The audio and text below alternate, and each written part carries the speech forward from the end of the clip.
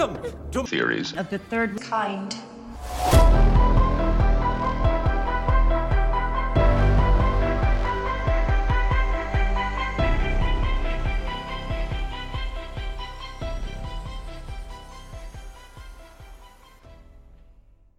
Welcome to Theories of the Third Kind. My name is Aaron and I'm one of your hosts. There are two other hosts that are joining me today, of course, Hans. What's good? And Danielson. Oh, hello. So before we start today's episode, I just want to say, like always, we do not run any ads on this show or take any money from any corporations. So if you'd like to help us out, well, there's a few ways that you could do that. One of the ways is Patreon. For only $5 a month, which is 16 cents a day, you can sign up to our Patreon and get an extra episode each week. These Patreon episodes are exclusive to members only. Today, we released a Patreon exclusive episode which is over the British royal family. Also, we have over 45 extra episodes, which is over 60 extra hours already locked and loaded for your listening pleasure, such as Silk Road, CERN, Mermaids, Coral Castle, and much more. We have a lot of extra Patreon episodes, which you get access to all of them for just $5 a month. Another way to support the show is through merchandise. Just teleport on over to our website, theoriesofthethirdkind.com, click on the shop button, and there you can see all the merchandise we have for sale. T-shirts, hats, hoodies, socks, potatoes, all that good stuff. I just want to say that the money we get from Patreon and merchandise sales goes to bettering the show. Also, we do know that things are tough out there right now. So if you can't afford a shirt or a Patreon membership, but you want to help us out, you can leave a written review on iTunes, and that helps us out a lot. If you don't want to leave one though, then that is fine. We just want you guys, girls, aliens, reptilians, Bigfoot, Sasquatches, Chupacabras, ghosts, Illuminati members, underground lizard people, whoever, whatever you are, to enjoy the show. Also, one last thing. If any of you would like to reach out to us, then you can shoot us a message on Instagram or Facebook, or you can go on our website, theoriesofthethirdkind.com. You can click on the contact button, and there you will find all of our email addresses. And that is the end of the announcements. So today's episode is over the Finders. So how this episode will go today is that we will talk a little bit about the start of this insane story, and then go into details, and then we cover some of the documents that the FBI released, and then transition into strange facts and findings, theories, and of course wrap it all up with our own personal thoughts and theories. So with all that being said, let's get into today's episode.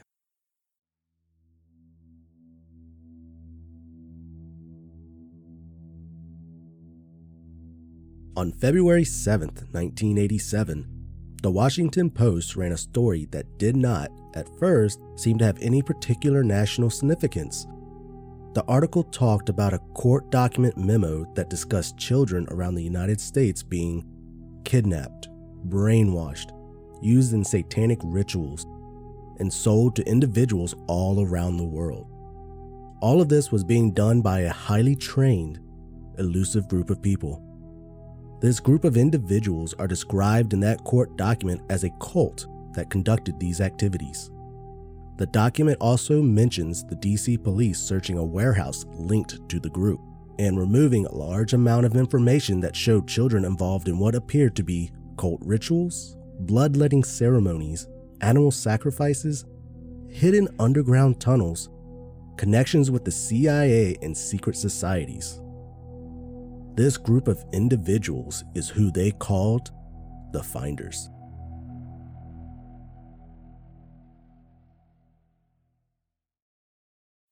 So of course, like each week, we're going to start off at the very beginning of how this all started. But before we start, I just want everyone to keep in mind that what you are about to hear may seem a little crazy and out there, but all of this information is being backed up by police reports as well as a 650-page FBI report that was released to the public in February of 2019. Also, one little thing that we're going to mention before we get into this, Just a little warning, some individuals might find this topic a little disturbing. So it's just a little warning for you. Viewer discretion advised. All right, so Hans, can you tell us how this all got started? Well, certainly. Now, this all starts on February 4th, 1987. The Tallahassee, Florida Police Department received an anonymous telephone call. This anonymous person told the police that there were two well-dressed white men in Myers Park. These two men were on the playground watching over 6 children who were extremely dirty and acting like wild animals. So the police figured that they should go check this out and drive to the park. When they arrived, they see these two guys in suits and a tie who were standing next to a 1979 blue Dodge van and seemed to be the only individuals in the park. The police approach the two individuals and start to question them. They identified themselves as Michael Houlihan and Douglas Ammerman, and both were from Washington, D.C. As the men were being questioned, some of the other police officers started to look at the playground nearby and noticed the 6 kids there playing on it. The ages of the children ranged from 2 years old to 7 years old. There were 2 girls and 4 boys. So as the police approached the children, they noticed that they were covered with insect bites, were very dirty, most of them weren't wearing any underwear, and all of them had not bathed in days. This prompted the police officers then to search the blue Dodge van that Michael Houlihan and Douglas Ammerman were standing next to. The police opened the doors to the back of the van and were disgusted with what they had found. They said in the report, and I quote, "The van was foul-smelling, filled with maps, books, and letters. It had a mattress situated to the rear of the van, which appeared as if it had been used as a bed. And the overall appearance of the van gave the impression that all 8 persons were living in it." After the police found that, both men were arrested and charged with multiple counts of child abuse and booked in the Leon County Jail. Once in custody, the police started questioning the men about the children. Both Douglas and Michael said, and I quote, "They were the children's teachers, and that all were en route to Mexico to establish a school for brilliant children." This caused the police to ask the men where the children's mothers were, to which they responded with, and quote again, "They are being weaned from their mothers." Since the police weren't getting much help from the 2 men, they decided to start asking the children what was going on. Now, according to police reports, 5 of the 6 children did not communicate. However, the oldest one was able to give investigators some information. The oldest, which was a 7-year-old girl, said that her name was Mary, and that the other children's names were Max, Benjamin, Honeybee, BB, and John Paul. Mary was also able to confirm that the 2 men were indeed their teachers. The police then asked her what the men taught her, to which she said, "How to play games." Mary went on to say that they would receive instructions from their leader, a man known as the, and I quote, "game caller" or game leader. Now, just a little knowledge nugget here. In the police reports, it stated that this game caller or game leader was known as an individual named Marion Petty. Just keep that in the back of your mind as we move forward. All right, so the police kept questioning Mary. They asked her if she knew what state she was in, to which she responded that she did not and didn't know where they were going. The police then asked Mary what her last name was, in which she replied, "Which one?" She was then asked where her home was, and Mary told the police that they lived in Washington in a house with other children and adults. She also said that the food they were given was fruit and raw vegetables, but were only fed as a reward for good behavior. Now, if that wasn't weird or sad enough, there's more. So in the police report, it also stated that all of the children had no clue what telephones, televisions, typewriters, staplers, or other simple objects or things were. The 6th and oldest child, Mary, the one who had been talking to the police, and another child named Max, both of them had signs of sexual abuse. So the following day, the Tallahassee Police Department decided to contact the Washington, D.C. police and try to get help in identifying the 6 children and get more information regarding the 2 men with them, Michael and Douglas. The Washington, D.C. PD told the Tallahassee PD that they were aware of Michael and Douglas, that they have been in contact with a man named Robert Terrell. Robert Terrell told them that Michael and Douglas were part of a group that called themselves the Finders.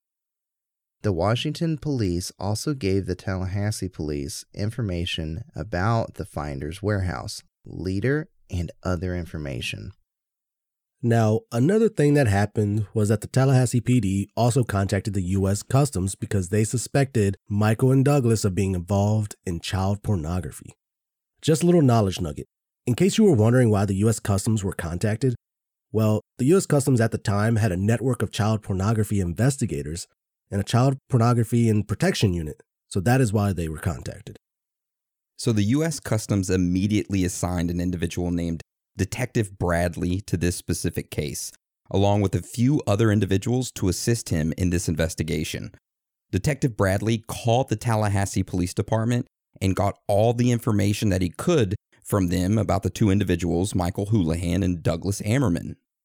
The Tallahassee Police Department told Detective Bradley all the information that they had received from the Washington, D.C. police, that Douglas and Michael were connected to a cult known as the Finders. This cult had about 40 people in it and was led by a man named Marion Petty. The D.C. police also told Detective Bradley that the Finders operated various businesses out of a home and a warehouse located in Washington, D.C., and gave him the addresses of them. Detective Bradley was able to confirm this information and executed a search warrant on both the warehouse and the home within that same day. Now keep in mind, this was all in a matter of 24 hours of Michael and Douglas being arrested. All right, so what we're going to go over next is a court document that was written by Special Agent Raymond Martinez of the U.S. Customs. In this court document, Agent Martinez describes in his own words what they found during the search warrant on the house located in Washington, D.C. that was run by the Finders. During the execution of the warrant at the home, I was able to observe and access the entire building. There were several individuals on the premises. However, only one was deemed to be connected with the Finders. He was located in a room equipped with several computers, printers, and numerous documents. Examination of these documents revealed detailed instructions for obtaining children for unspecified purposes. The instructions included the impregnation of female members of the community known as the Finders, purchasing children, trading, and even kidnapping.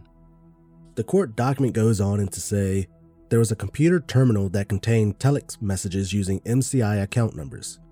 These telex messages were sent to and from other terminals located across the country and in foreign locations.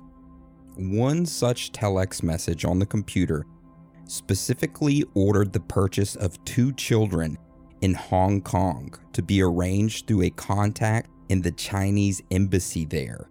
Another telex message expressed interest in bank secrecy situations. Other documents were found that had information regarding terrorism, explosives, and the evasion of law enforcement. Also found in the computer room was a detailed summary of the events surrounding the arrest and taking into custody of 2 adults and 6 children in Tallahassee the previous night. There were also a set of instructions which appeared to be a broadcast via a computer network, which advised the participants to move the children and keep them moving through different jurisdictions, and instructions on how to avoid police attention. That's nuts, huh? That's what they found at the one house. So it's proof that this cult was in communications with somebody all over the world, and they were purchasing kids and selling them. And somehow they already knew about Michael and Douglas's arrest within 24 hours. That must mean there was a leak somewhere. Yeah, it's nuts. And it just keeps getting stranger. So tell us what happens next. So that was a court document written by Special Agent Martinez, who was a part of the search warrant on the finder's house. Now, this next part is again another court document that was written by Agent Martinez. However, this court document describes in his words what they found during the search warrant at the warehouse that the finders owned.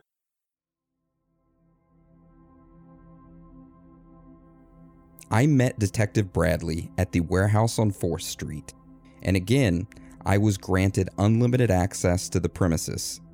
The warehouse contained a large library, 2 kitchens, a sauna, hot tub, and a video room. This video room seemed to be set up as an indoctrination center. It also appeared that the organization had the capability to produce its own videos. In the warehouse, there seemed to be a residential area where the children lived. However, there were what appeared to be an altar-like setup in these residential areas that had jars. Many of these jars were placed in odd geometrical shapes and contained urine and feces inside of them. Hold on, wait, pause real quick. When he says odd geometrical shapes, do you think he meant like some type of pentagram? They were stacking them, I guess. Stacking them? No, you don't stack shit jars. I was thinking like they laid them out, like I mean, they could have. If they had tops on them, you could fucking stack jars, right? Yeah, you can stack jars. First question is, why are they shitting in jars to begin with? I guess they just weren't allowed to leave that room or that area, so there was no bathrooms. I don't know. All right, so let's continue with the court document and hear what else Special Agent Martinez said in it, according to what he found at the warehouse. I was able to observe numerous documents which described explicit sexual conduct between the members of the community known as finders. I also saw a large collection of photographs of unidentified persons, some of them nude. There were also numerous photos of children, some nude, at least one of which was a photo of a child on display. I was only able to examine a very small amount of the photos at this time. However, one of the officers presented me with a different photo album that he had found for my review. This photo album contained a series of photos of adults and children dressed in white robes participating in a blood ritual. The ritual centered around the execution of at least 2 goats. The photos portrayed the execution, disembowelment, skinning, and dismemberment of the goats at the hands of the children. This included the removal of the testicles of the male goats and the removal of the female goat's womb and the baby goats inside the womb, and the presentation of a goat's head to one of the children.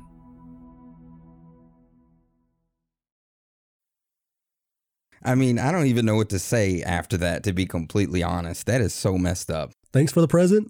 Oh my God. How do you sleep at night after that? I don't know. I bet he did. I bet he had to go to therapy after this shit. Dude, I'm sure everybody did. All right, so let's continue with the document. What else does it say? So Agent Martinez went on to say, further inspection of the premises disclosed numerous files relating to activities of the organization in different parts of the world. Locations I observed are as follows: London, Germany, the Bahamas, Japan, Hong Kong, Malaysia, Africa, Costa Rica, and Europe. There was also a file identified as Palestinian. Other files were identified by member name or project name. The projects appeared to be operated for commercial purposes under front names for the finders. There was one file entitled Pentagon Break-In, and others referring to members operating in foreign countries. Other files were identified to be intelligent files on private families not related to the finders. This process of information gathering by the finders appears to have been a systematic response to local newspaper advertisements for babysitters and tutorers. A member of the finders would respond and gather as much information as possible about the habits, identity, occupation of the family. There was also a large amount of data collecting on various child care organizations. Bro. So they would look at ads, local newspaper advertisements for babysitters and tutors, and gather as much information as they could that way. And then they would gather as much data as they could on childcare places. So that is what they found in the warehouse, but the weirdness didn't stop there. Shortly after the home and the warehouse was raided, the media heard about what was happening. The story of the finders made national headlines. This prompted the Tallahassee PD to release a statement in which they stated, "It is our belief that these kids were not kidnapped, but that their parents gave them away. One of the rites of passage into this satanic organization is that you have to give up your rights to your children and that the leaders of this organization can do what they want with your children." To think this was happening in the late 70s, not that long ago. Yeah. So that Scott Hunt of the Tallahassee Police Department also said that the children were transferred to a private foster home and taken care of. But get this, he said that they had to keep the children's location a secret because their actual police department kept receiving multiple phone calls from individuals that were making death threats towards the 6 children. The police said that the calls were very brief and untraceable, but they were getting them so much that they had to pretty much hide the kids. Who would do that? So why were the kids getting death threats? I don't know. So weird, right? I mean, it's not like the kids asked, like, "Oh my God, I want to be in a satanic cult. Please abduct me and like make me shit and piss in a jar." I think it was more so like the Finders cult members calling and saying, hey, doing death threats, and the kids heard, oh, we got death threats against us. We don't want to do anything because these people told us, hey, if you snitch on us, you get killed. I don't know. Just a theory we'll dive into later on during theories. Scott went on to say, and I quote, "To tell you the truth, we didn't anticipate any death threats against 6 young children who were in a very sad state. The fact that we had received death threats has put us on alert, and these children are going to be guarded around the clock." Wait, so these kids were under police protection when the police station was getting calls of death threats The to kids kids were in a foster home. But foster home. These people were calling the police, making death threats towards the children. The police got them and said, oh shit, we need to move them around or put some type of guards in the area or police in the area to make sure that the kids are safe in their foster home and not tell anyone where they were located at. Wow. Yeah. So, of course, the media ran wild with these statements and started making headlines such as, "Are the finders involved in satanic rituals with children? Is this a human trafficking ring?" Yeah, there's a whole lot more, but those are the top 2. Yeah. So despite all this chaos and attention from the media, the Tallahassee Police Department was able to get in touch with the man Robert Terrell. Now, if you remember, this Robert Terrell guy was the original person who had told the Washington, D.C. police about Michael and Douglas being a part of the finders, as well as himself being a part of it. So Tallahassee Police Department was able to get a hold of him. So the Tallahassee Police Department called this Robert Terrell guy. Robert tells them, and I quote, "This entire thing is a big misunderstanding. Once you suggested that we were a satanic cult, the media just ran with it. A few days later, Robert Terrell sends the Tallahassee Police Department a 2-page memo detailing the finders' activities in order to clear up any misunderstandings." In this memo, it was stated that the 2 men and 6 children were originally on their way to Kentucky, where the group was to help rebuild a retirement home, establish a retirement community, and where the children would be placed in school. However, this trip was delayed. So instead, the group went to vacation in Florida with the approval of the children's mother. So here's the thing. You're leaving Washington, D.C., you're heading not towards Florida at all. No. Plus, that dude just contradicted what Douglas and Michael were saying. Douglas and Michael were saying they were heading to Mexico to start a brilliant school.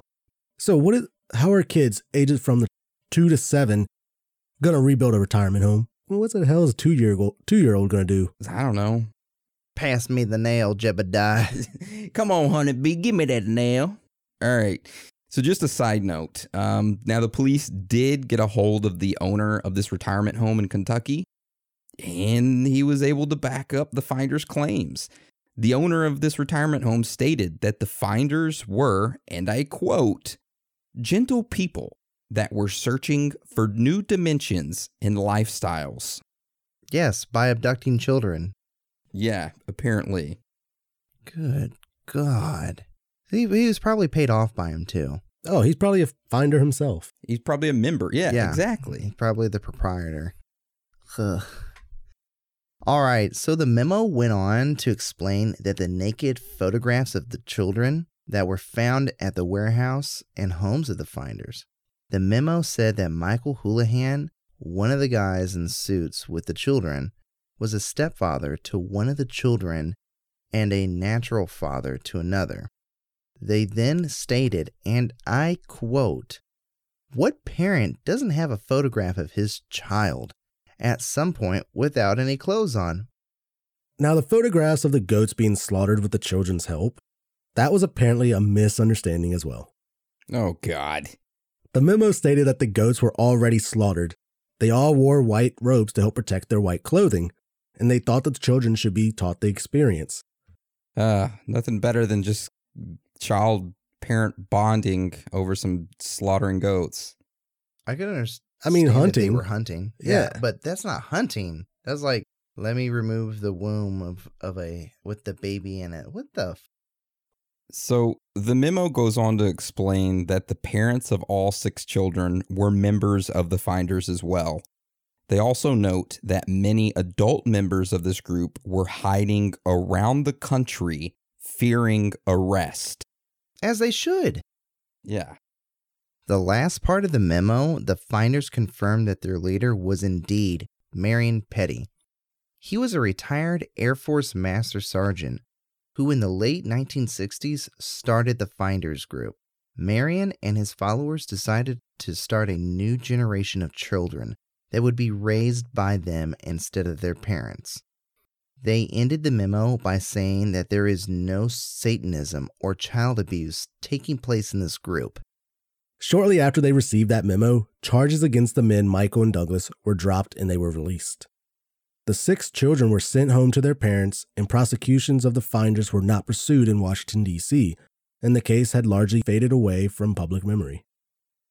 That is the official story of the finders, but it doesn't end there because we're going to get into strange facts and findings where things get even weirder, if that was even a possibility. They're about to. So, Hans, you want to start us off with the first strange fact and finding? So this strange fact and finding is about the Justice Department. The Justice Department released multiple reports from Special Agent Martinez, who we talked about earlier whenever he went and did the search warrants in the house and warehouse. Well, in some other reports that were released, it showed that Agent Martinez met with Detective Bradley after the charges in the case were dropped. Agent Martinez went on record saying, "When asked about the finder's case, I was directed to a third party who advised me that all the data and materials seized from the finder's case checked out as legal.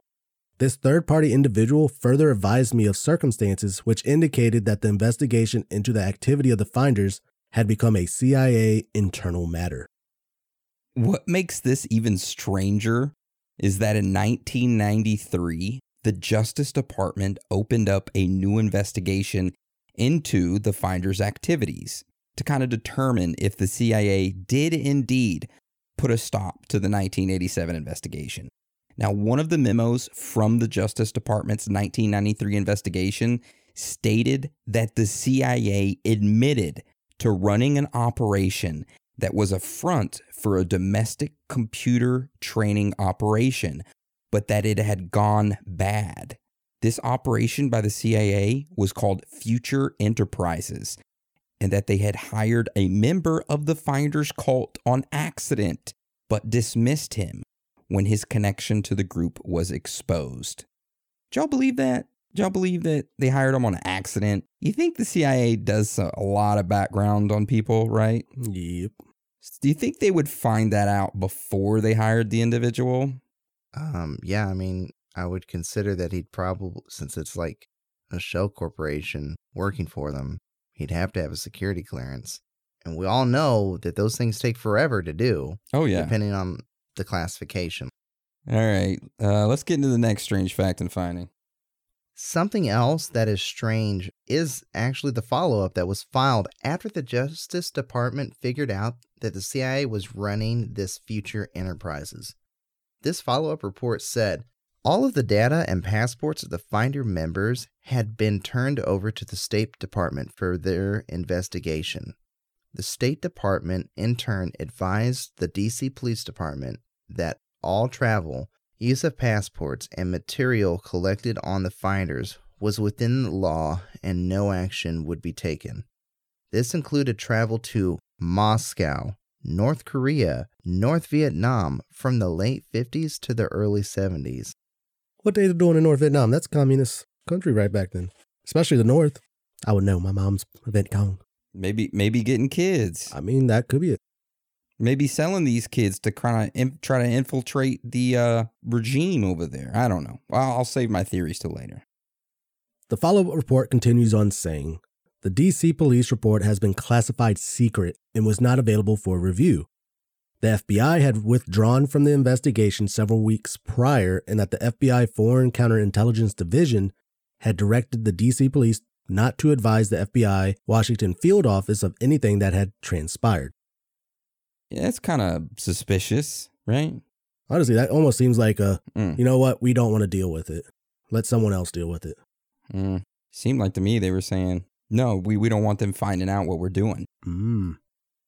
Anyways, let's get on to the next strange fact and finding, because we got quite a bit of these. Our next strange fact and finding is about the McMartin preschool. Now, if you're a Patreon listener, you're kind of already familiar with this preschool. Yeah, we did a Patreon episode over it a few months back. And if you haven't listened to that episode, basically the McMartin preschool in 1983, they had multiple children come forward and say that they were sexually abused. Now, not only this, but the children were claiming that they were being taken down into tunnels under the school and made to perform satanic rituals. So we cover that topic really in depth on our Patreon. So I would highly advise going and giving that a listen. Viewer discretion still. Yes. Anyways, so why do we mention the McMartin preschool? Well, in the 650-page document that the FBI released about the Finders, right in the middle of them, oddly spaced, is a map of the McMartin preschool, as well as a document that talks about the tunnels under the school and what was found. So, what makes this even weirder is that the rest of the 650-ish pages of the document, the McMartin preschool is never mentioned. Yeah, it's just 2 pages, one talking about the tunnel and one going into details of what they found underneath the tunnel. And they're right in the middle of the 650 pages about the Finders. And nowhere else in the document do they talk about the McMartin preschool. So, super weird. Why would they include that? Maybe there was a connection with the Finders in the McMartin preschool. I don't know. Maybe they were a branch. Ooh, maybe. I mean, they did say they had people all around the world. Like the CIA has shell corporations, the Finders had fronts. Yeah. Maybe the CIA was the Finders. All right, so let's go on to the next strange fact and finding. All right, our next strange fact and finding is interview with the Finders. So this strange fact that we found, occurred in 1998. A journalist had done some research about the Finders and found out that they had a headquarters located in Culpeper, Virginia, which was an hour and a half from Washington, D.C. This journalist decided to go to their headquarters unannounced and knock on their door. Oh, That is an on-the-scene interview. Dude, the balls on that guy. Holy smokes. right? They answer by, "Hello there, Jonathan. We knew Yeah, you'd we've come. been expecting you. We've been expecting you." Oh, my God. That nope. Dude, right would out you of there. shit yourself if that happened? Hell yeah, I would. I'd be like, "Hello, Marion." Hello. Yeah. All right. So the journalist knocked on the door, and of course, a person opened it. The journalist explained that he would like an interview with the main person over the finders, Marion Petty. Surprisingly, Marion agreed. And this is what was said in the interview. Marion Petty said that they actually have rational explanations for even the most bizarre behavior attributed to their group. He stated that the goat sacrifices were just the kids and adults play acting at being witches and warlocks. Which we have learned that not all witches are bad. Just saying. Yeah, So, yeah. Yes. We're just saying what he said in the interview. Yes. Mm-hmm. Petty also explained that he has been operating a house for the finders and others where he provides a home for individuals. He is quoted saying, "I had 2 apartments back in the 30s and 40s in Washington and just kept an open house. I kept another home for people called the Free State back in the hippie period, back in the mountains here. So I kept an open house to beatniks all the way through the 50s going back to World War II. I kept an open house mainly to intelligence and counterintelligence people in Washington. OSS people passing through, things like that." So the open house at the time was more or less at that level. I just keep an open house. That's all I do. It changes as people show up. Basically, we have about 600 acres up there and a few houses that people who are here more or less permanently now. They spend part of their time in this town of Culpeper, Virginia, and part of the time in Washington, D.C., and part of the time up in the mountains, and another part traveling all over the world. I have been reported to their security officers probably plenty of times for trying to find out what's going on in the world. I've tried all my life to get behind the scenes in the CIA. I sent my wife in as a spy to spy on the CIA for me. She was very happy about it, happy to tell me everything she found out. She was in a key place, you know, with the records, and she could find out things for me. And my son worked for Air America, which was a proprietary of the CIA. That was the interview. So I'm guessing that's how he found out about his 2 men being arrested? Yep. Mm. Well, that's what he said, that his wife got the records for him, but I don't know, man. It just doesn't sit right with me. It seems like he's trying to cover for him actually being a part of the CIA. Or at least working with them. Yeah. It reminds me of that Ian Fleming novel, forget which one, about James Bond. And they made a movie about it called Spectre, where there was a shadow government for the world that had infiltrated every secret organization in the world to know what's going on at all times, so they could plot their attacks and all that. That's what that sounds like. Yeah, it does sound like that. Right. Damn. All right. So what's this next one we got, Dan? So our next strange fact and finding revolves around what was found in Michael and Douglas's blue van. You know, that blue 1979 van that they originally had when they were found with the 6 kids in Florida. So in the newly released FBI documents, it states that the following was found inside the van: a few radios, boxes containing clothing, fruits, and vegetables, a Chinese-English dictionary, a pack of Trojan condoms, a brown canvas bag containing photos of children, some nude, computer programming discs, and a piece of paper titled The Ballad of Ballads. Now, just a little knowledge nugget. This Ballad of Ballads made references to houses in Miami, Hawaii, San Diego, and China.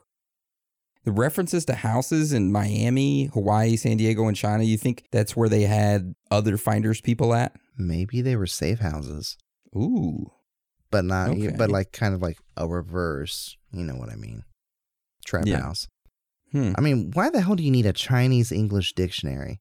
Well, here's the thing. Maybe they were teaching the kids Chinese, so when they sold them to China, or whenever they purchased kids from China that only spoke Chinese, they could communicate. I think they were like the middlemen, or like the middle company that delegated the transactions of the children. Okay. It's kind of like closing on a house, like the closers. Yeah, they were like the retailer for children. All right. So let's get into our last strange fact and finding before we get into theories. So this last one revolves around the Florida State University. Now, according to a released police report from the Tallahassee Police Department, a student by the name of Robert Sorkin was walking on campus on February 5th, 1987, which was the day after Michael and Douglas were arrested with their blue van and the 6 kids, right? Right. So this Robert guy came across a small computer at a public phone booth on campus in front of the library. So Robert picked up the computer and took it home. That following day, Robert took the computer out of its case and turned it on to try to figure out who the owner was. So Robert was looking through the documents on the computer and found information regarding the Tallahassee Police Department on it and decided to turn it over to him. The Tallahassee Police Department determined that this computer belonged to someone involved with the group The Finders. Strange, huh? Mm-hmm. I mean, maybe it was like a dead drop. What do you mean a dead drop? Explain it to me. Okay, so I just know this from somebody that used to work in Moscow during the Cold War. So dead drop would be like putting information like in something that, you know, like a soda can to like one of the other agents. So like, let's say, you know, CIA goes out, they find this area, then, you know, they put like an X on like a pole near this person's house. The person sees that and say, oh, shit, I got to go to this dead drop. And there's like a crushed up can. And it's, you know, something like nobody's going to be like, oh, that's got secrets in it. But that person that knows what that red X means, they pick it up and they open it up and there's secrets in it. I mean, that computer is obviously really freaking huge, but maybe it was kind of like disguised as just a box and just left at this phone booth. And then somebody else was supposed to come and pick it up. Maybe. And then Robert had to go and find it, which was good of him. Good job, Robert Sorkin. I mean, he was probably really lucky. Someone could have been watching that shit. Saw him take it, catch him later on, and next thing you know, he's in China. Yeah. All right. So let's get into theories. I'll take this one. Yeah, Hans, why don't you tell us about the first theory we got? So the first theory that we got is the Satanic Panic. And I'm going to try to describe this the best I can because I read it on 4 different forums and really try to make sense of all of it. So this theory kind of goes into why it was hushed up and like everybody was released and nothing was publicized and it just went away. So let's be honest, we all know what happened in the 80s. It was the dawn of heavy freaking metal and the Satanic Panic, where you could look at somebody that just didn't look right, that wore maybe a black shirt too many days in a row and listened to some Iron Maiden, and you were like, oh, Satan! You know, that was just the 80s. And this theory revolves around the sacred geometrical shapes of fecal matter jars and the urine jars. One user on a forum said that this was kind of in the shape of a pentagram. That being said, this group, the Finders, is labeled as a cult. Now, it is the 80s, and not all cults were extremely bad. Not all cults were Satanist. And the theory is that because of the heinous things the Finders did to these children and all the graphic material, U.S. Justice Department looked at it and said, we have to seal this because not all these cults are satanic. And if we release what we find, it's going to cause a mass pandemonium across the nation, and everybody is going to want to burn down religions and anything considered a cult. But they did a crappy job at sealing it because that weekend the news tabloids ran with it. Yeah, but it didn't get much publicity then. Because think about it. Like, I asked my parents about it. I said, do you remember the group The Finders back? Nope, never heard of them. I said, all right. Oh. What if just using the Satanic Panic as an excuse, people just like, oh, just another satanic cult out there, made people pretty much just people ignore what was really going on. It was just a cover-up. Trafficking of the children. Yep. Exactly. And Kind of like how they use Pizzagate. Oh, that's ridiculous. Why would they have it under the pizza thing? That's so ridiculous. Mm-hmm. Right. And maybe, back then nobody really cared what the media said because they knew how blown out of proportion the media can, distort anything. We also have a picture of the cult symbol here. We can link it. Dude, that shit's freaky. It is. Yeah. And you can tell those are children. Is that girl on the left smoking a cigarette? Yeah, it's kind of like a skull, but it's like a demon skull with a snake tongue coming out of it. And at the top of the skull, there's a pentagram. And then at the bottom of the snake tongue, it looks like there's 4 children. 3 of them are sitting around this skull, and one is kind of like playing with her hair, is what it looks like. Is that a Baphomet in the middle? Yeah. Baphomet? Oh, in the middle of the pentagram? Pentagram. Yeah. What are those symbols on the circle, or like around the outside? I have no idea what those are. I'm guessing like some type of sacred runes. I don't know. Yep. Anybody that looks at this picture and they know what the runes are, you can email us, and we'd really be interested. Baphomet's hammer, he might know. Yeah, he might. On our Discord. But damn. That's weird. Yeah. I can kind of see this as a theory. Yeah. I see it more as like what Dan was saying, as like using the satanic panic to cover up what they were truly doing. Well, have you ever heard of the West Memphis 3? No. No, I haven't heard of that. They were solely convicted on the fact that they listened to heavy metal. No evidence was ever brought forth that could solidly place these 3 teens that supposedly, I think they're out. I think they won their appeal and were found innocent. In West Memphis, Arkansas, these 2 children went missing and they were brutally murdered. And the town turned against 3 teens that listened to heavy metal. And it was during the Satanic Panic. And the only reason they turned against them is because they heard the teens talking about it. And they were put on death row. Damn. We're going to have to do an episode over them. Dude, what was that girl's name that was murdered, Aaron? Or like she disappeared, but there was like a family there that was like a cult, and like the kids said that they were like satanic. She worked at the movie place. You're talking about that one girl who disappeared at the movie place, and they found her car with the tire slash and the keys. Of Kelly Day Wilson. Sorry, Hans. I found a Australian group that is super similar to the Finders. I put it I put it in the listener suggestion. Called the Santa, I can't even fucking pronounce it, Park Association. I read somewhere that the Finders had a different name earlier on. Yeah, I forgot what they were called. I forgot where I saw it. There's so much information that we have to try to figure out what to put in here. There really is. But if it wasn't for Aaron just getting bored at work, it wouldn't be so organized. Yeah, it wouldn't be so organized. It'd be all over the place. Sorry, I get bored at work. Yeah, I know. That's why, I was like, man, I listen to all this shit. I'm gonna add so much. And then, I pulled over, read some messages that we were having to do majority vote on, and then I was clicked over, said, "Oh, son of a bitch!" Right? Damn it, Aaron. All right, I said I'll add up some.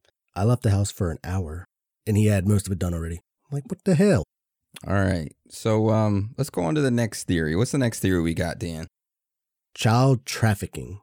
Oh. Considering the movements of the children when Ammerman and Houlihan, they were traveling supposedly to Mexico.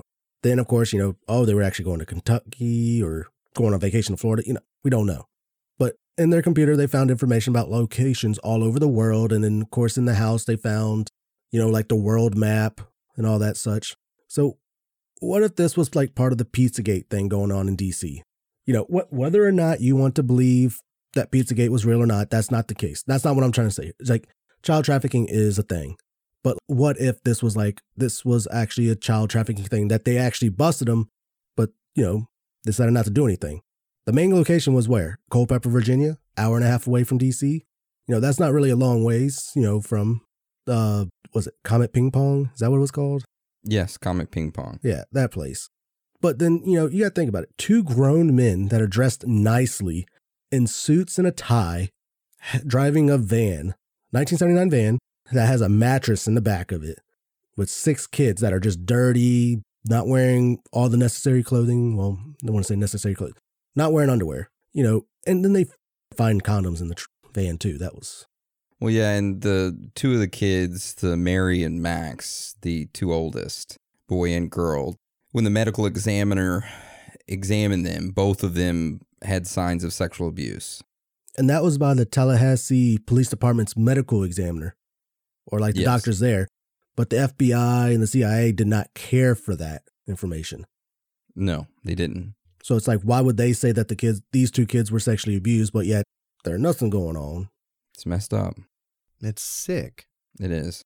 Now, this last theory we have is I'm kind of leaning a little bit towards this. All right. Now, this is MK Ultra. Okay.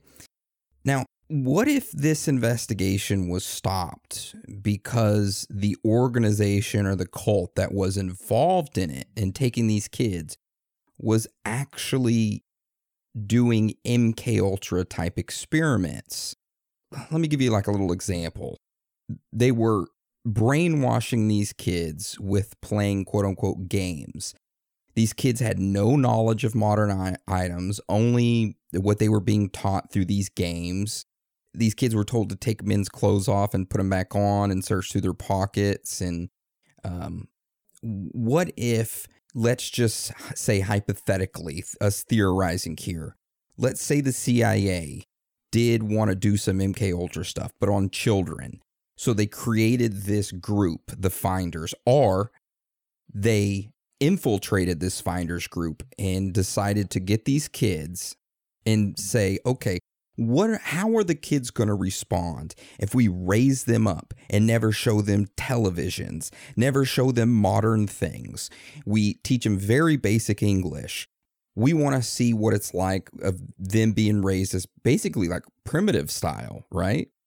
So maybe that was the whole thing of them raising the kids up to try to create these brainwashed or these easily controlled kids so that they could sell them to leaders of other countries or sell them to other countries as a way for blackmail.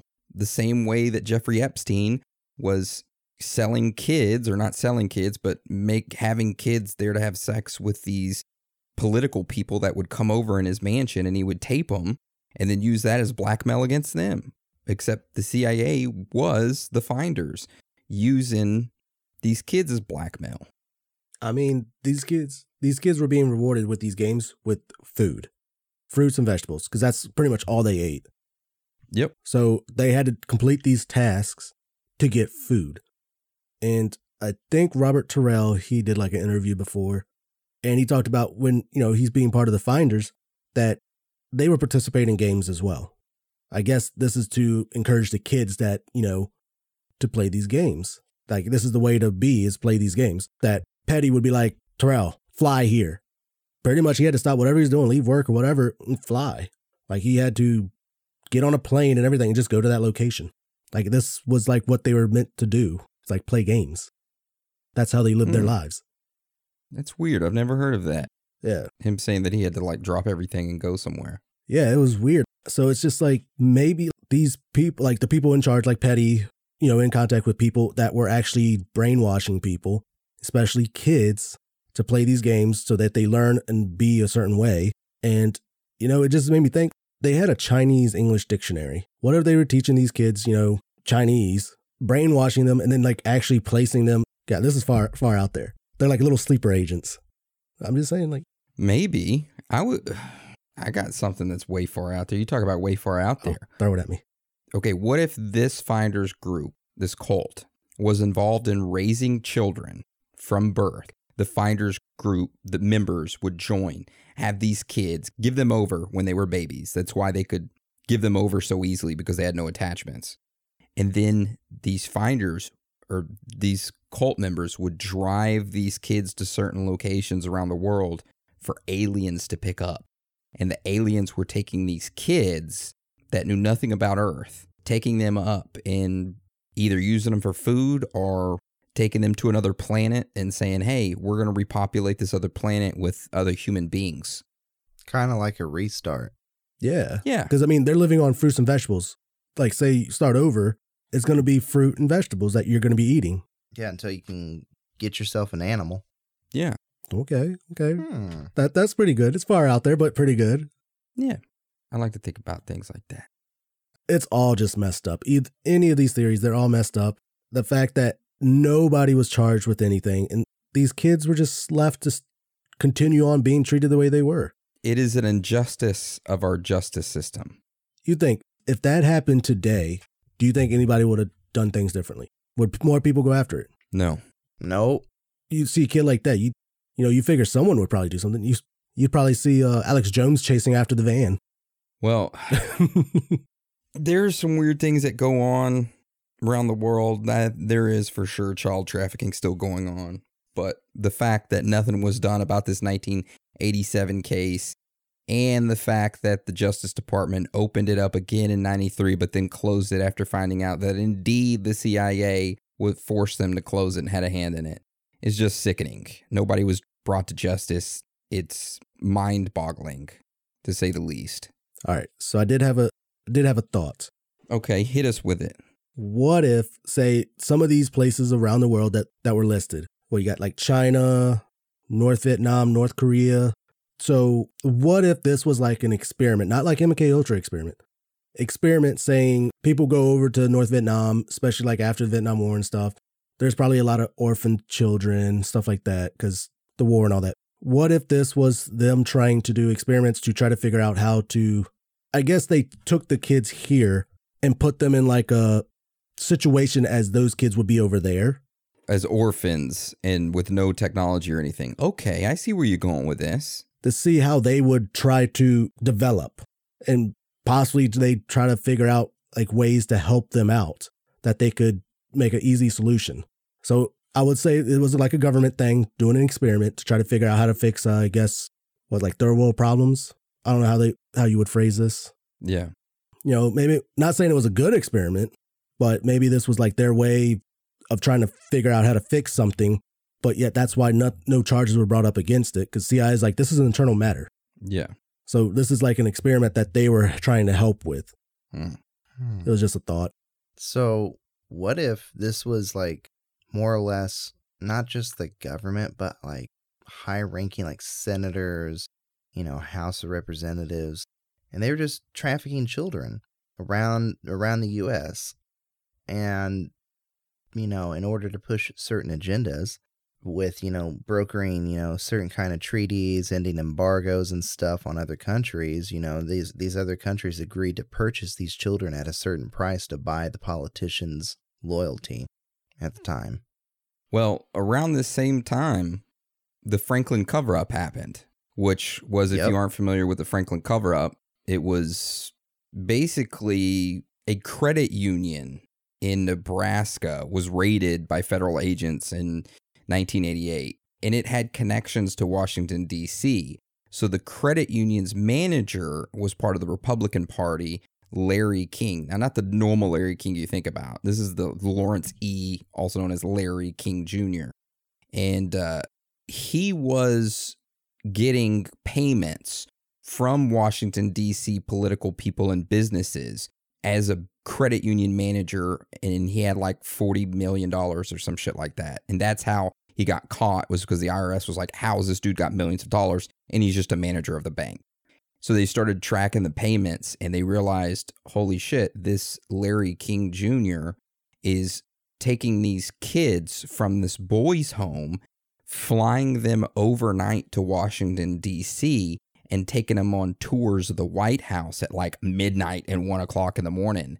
And these senators would show up there at this same time. So it was rumored that, that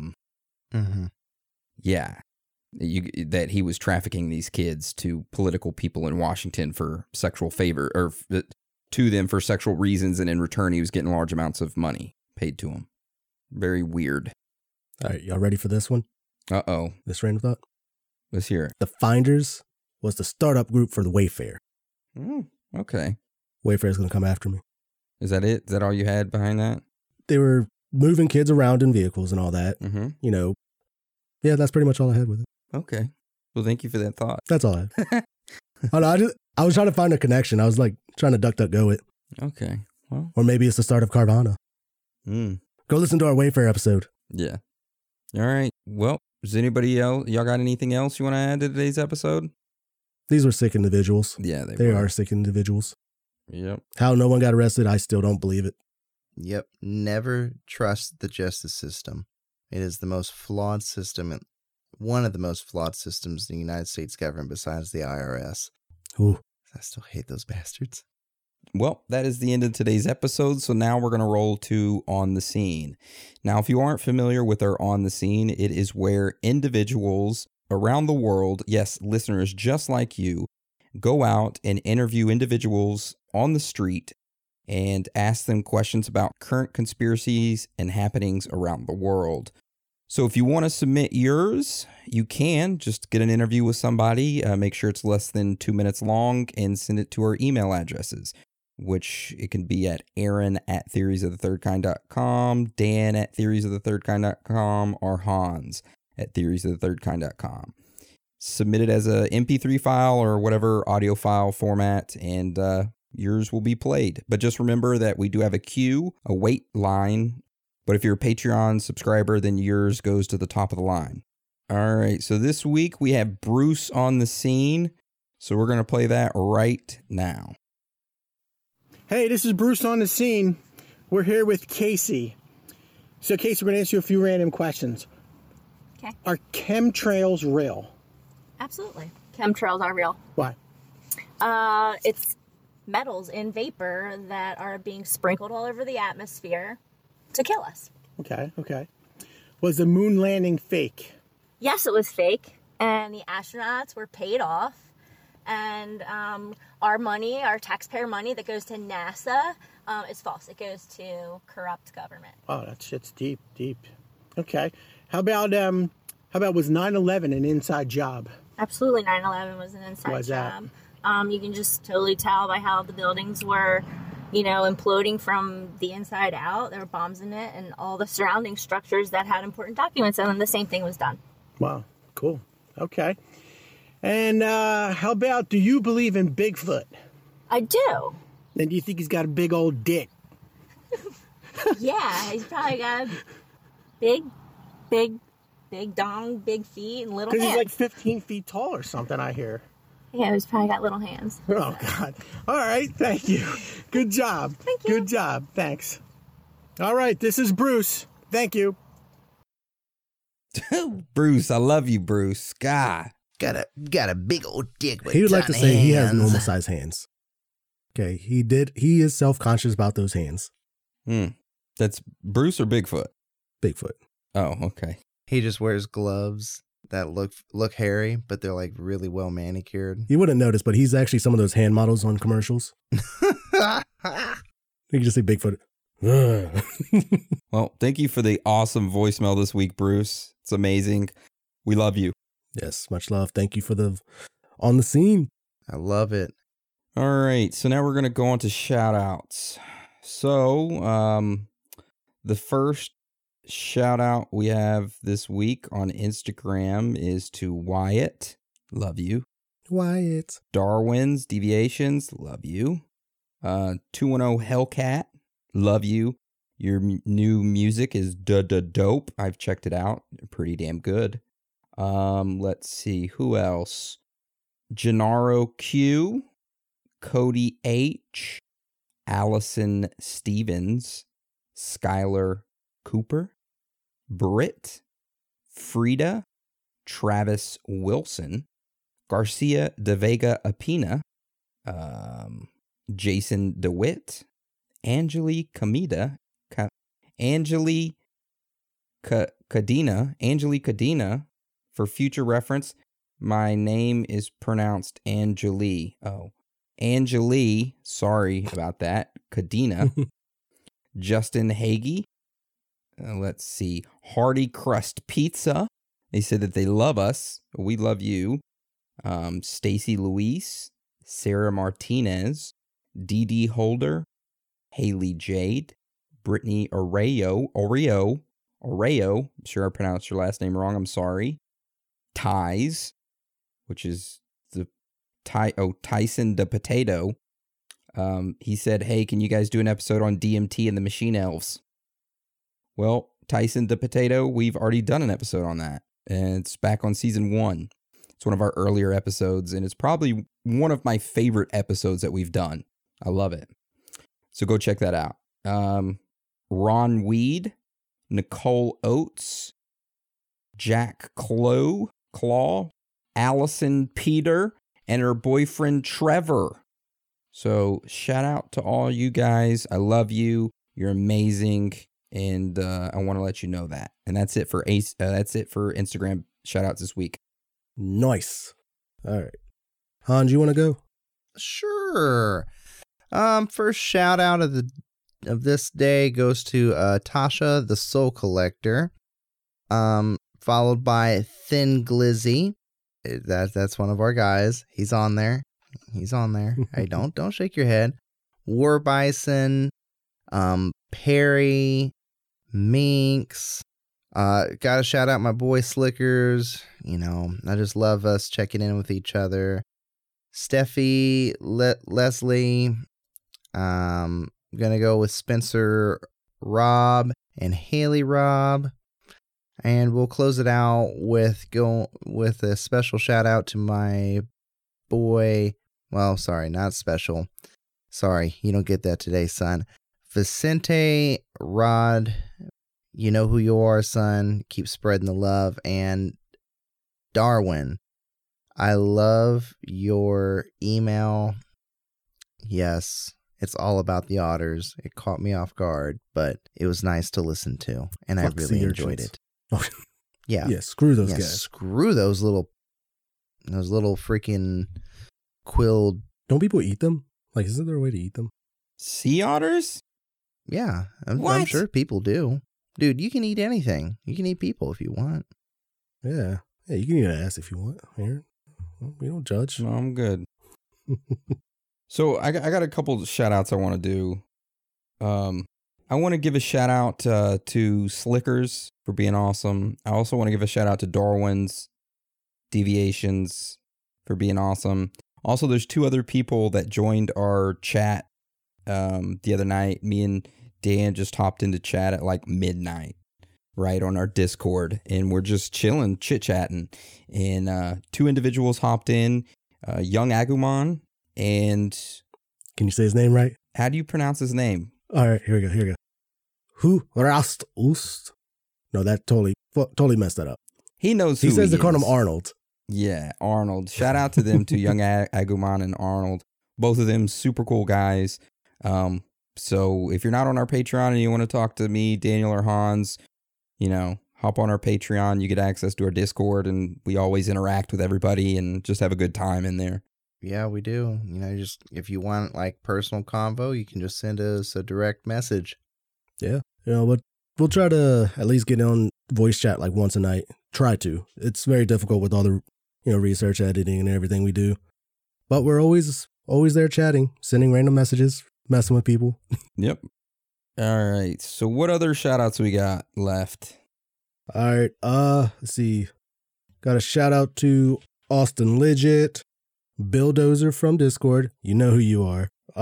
Flynn Flon, Josh Ray, Kimberly M, Joseph P. Then shout out to Crazy Reptile Guy. Me and him been chatting on Facebook about Naruto. Yeah, anime. Get over it, guys. Whatever. Don't judge me. Yeah, he does throw up the signs, bud. Whoop. Yeah. Then Curtis P, Jack H, Adrian Y, and then Austin P. But then got a shout out to John Masters.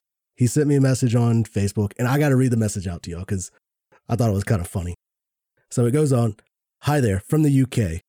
Was listening to your Skinwalker Ranch episode the other night, but not in a way most of your listeners would. I'm ex-British Armed Forces and live in Scotland, but I'm a, Yorkshire fella. And my calling in life is to save lives as a firefighter. But in my spare time, I do pest control, mainly foxes that are decimating poultry and killing pets. So the other night, I was out in the dark, around midnight, by myself with one earbud in, listening to your Skinwalker Ranch episode while using night vision to hunt my quarry. And as you got to the theories part, I was scanning with my night vision scope, and then totally crapped myself when I was met with a close-up image of a pair of glowing eyes with a canine outline. At least my shot gave this terror a dirt nap. Never been so cautious going to check a kill. Keep up the amazing work. You make my late, lonely, dark nights totally worth it. Ooh, nice. I thought that was hilarious. The fact that you start listening to theories about what it is, then you start scanning, and then all of a sudden, there it is right there in front of you. Dude, I probably would have shit myself. I would have as well, man. That's scary. Plus, I'm a jumpy individual. Dude, that's why when I hunt at night I use the infrared. That way I don't see those beady eyes. I just see a blob.